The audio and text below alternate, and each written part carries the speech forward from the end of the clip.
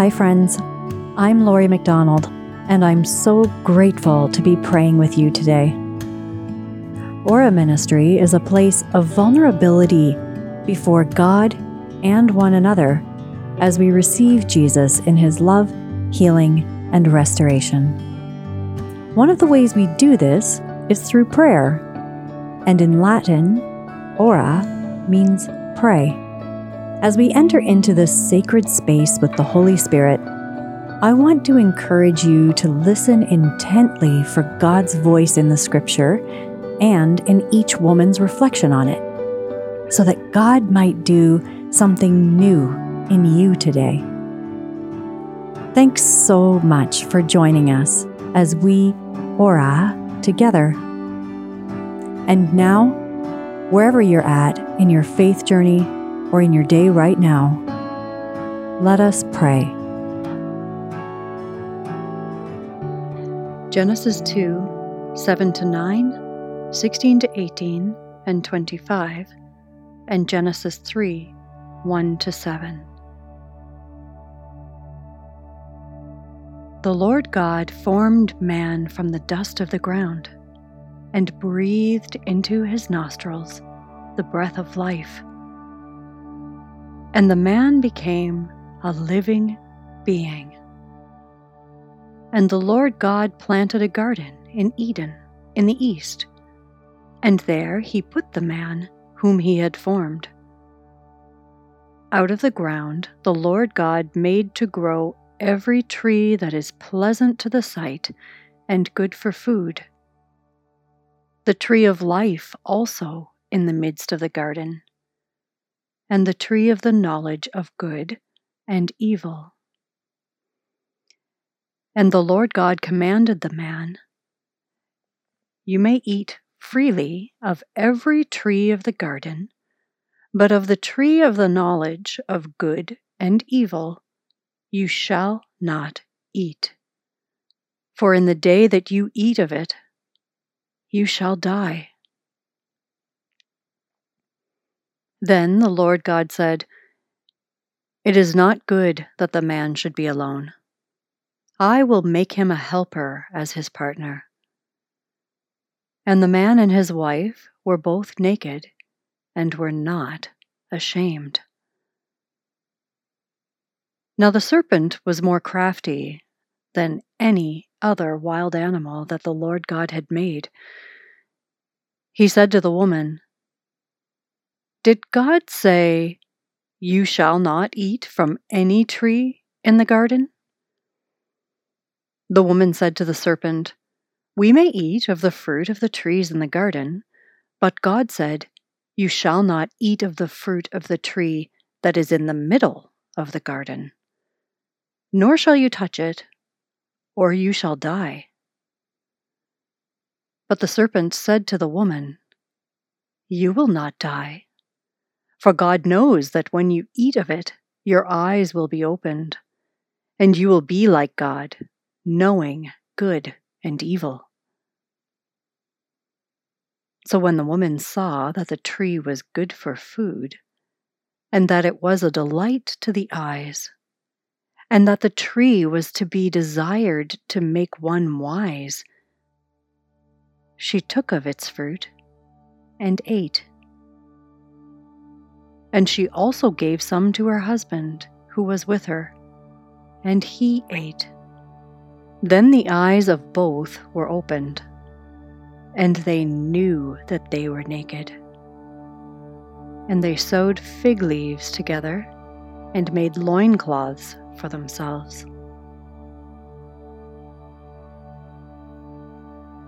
Pause, pray, and reflect.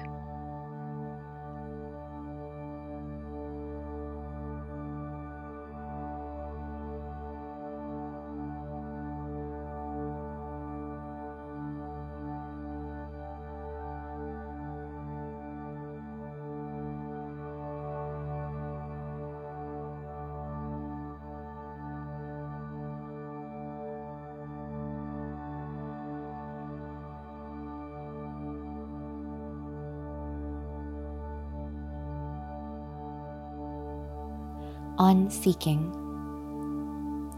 I love learning. I'm the kind of person who always has my nose in a book. I can't help it. An intriguing title catches my eye, and suddenly I'm learning more than anyone ever needed to know about medieval-era Britain or opportunities for space travel to Mars. I share this because I completely and utterly sympathize with Eve. If the devil was trying to tempt me, eating the fruit of this tree will give you knowledge is exactly what he'd say, and it would work like a charm. As this reflection is posted, Lent is a day away. It's the perfect opportunity to reflect on the ways we might be vulnerable to temptation. Let's be clear, knowledge is not a bad thing. God made all of us, from Adam and Eve down to modern times, with the ability to learn and grow. Many people come to believe in God because they first wrestle with big questions, ones like, is there more to life than this? And can't help but go seeking for answers that satisfy.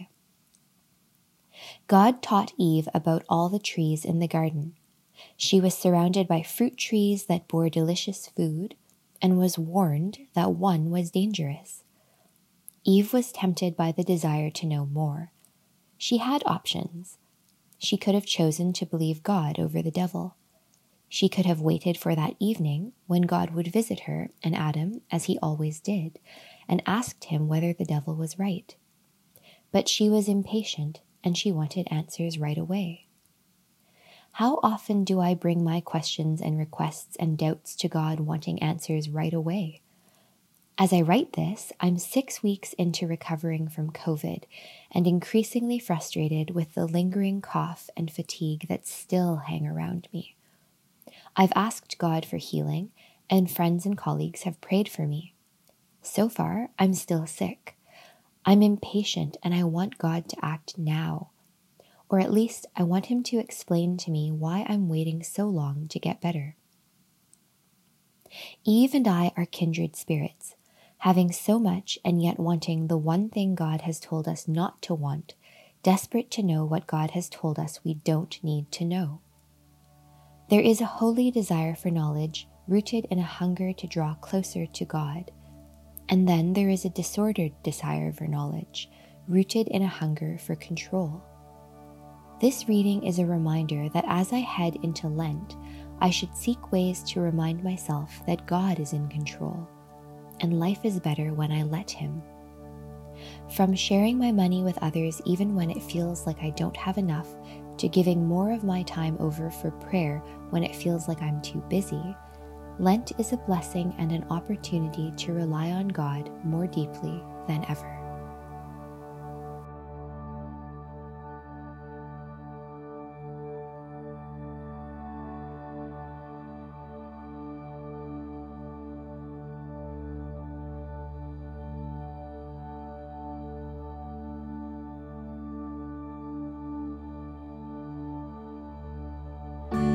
Thanks again for spending this time in prayer with us today.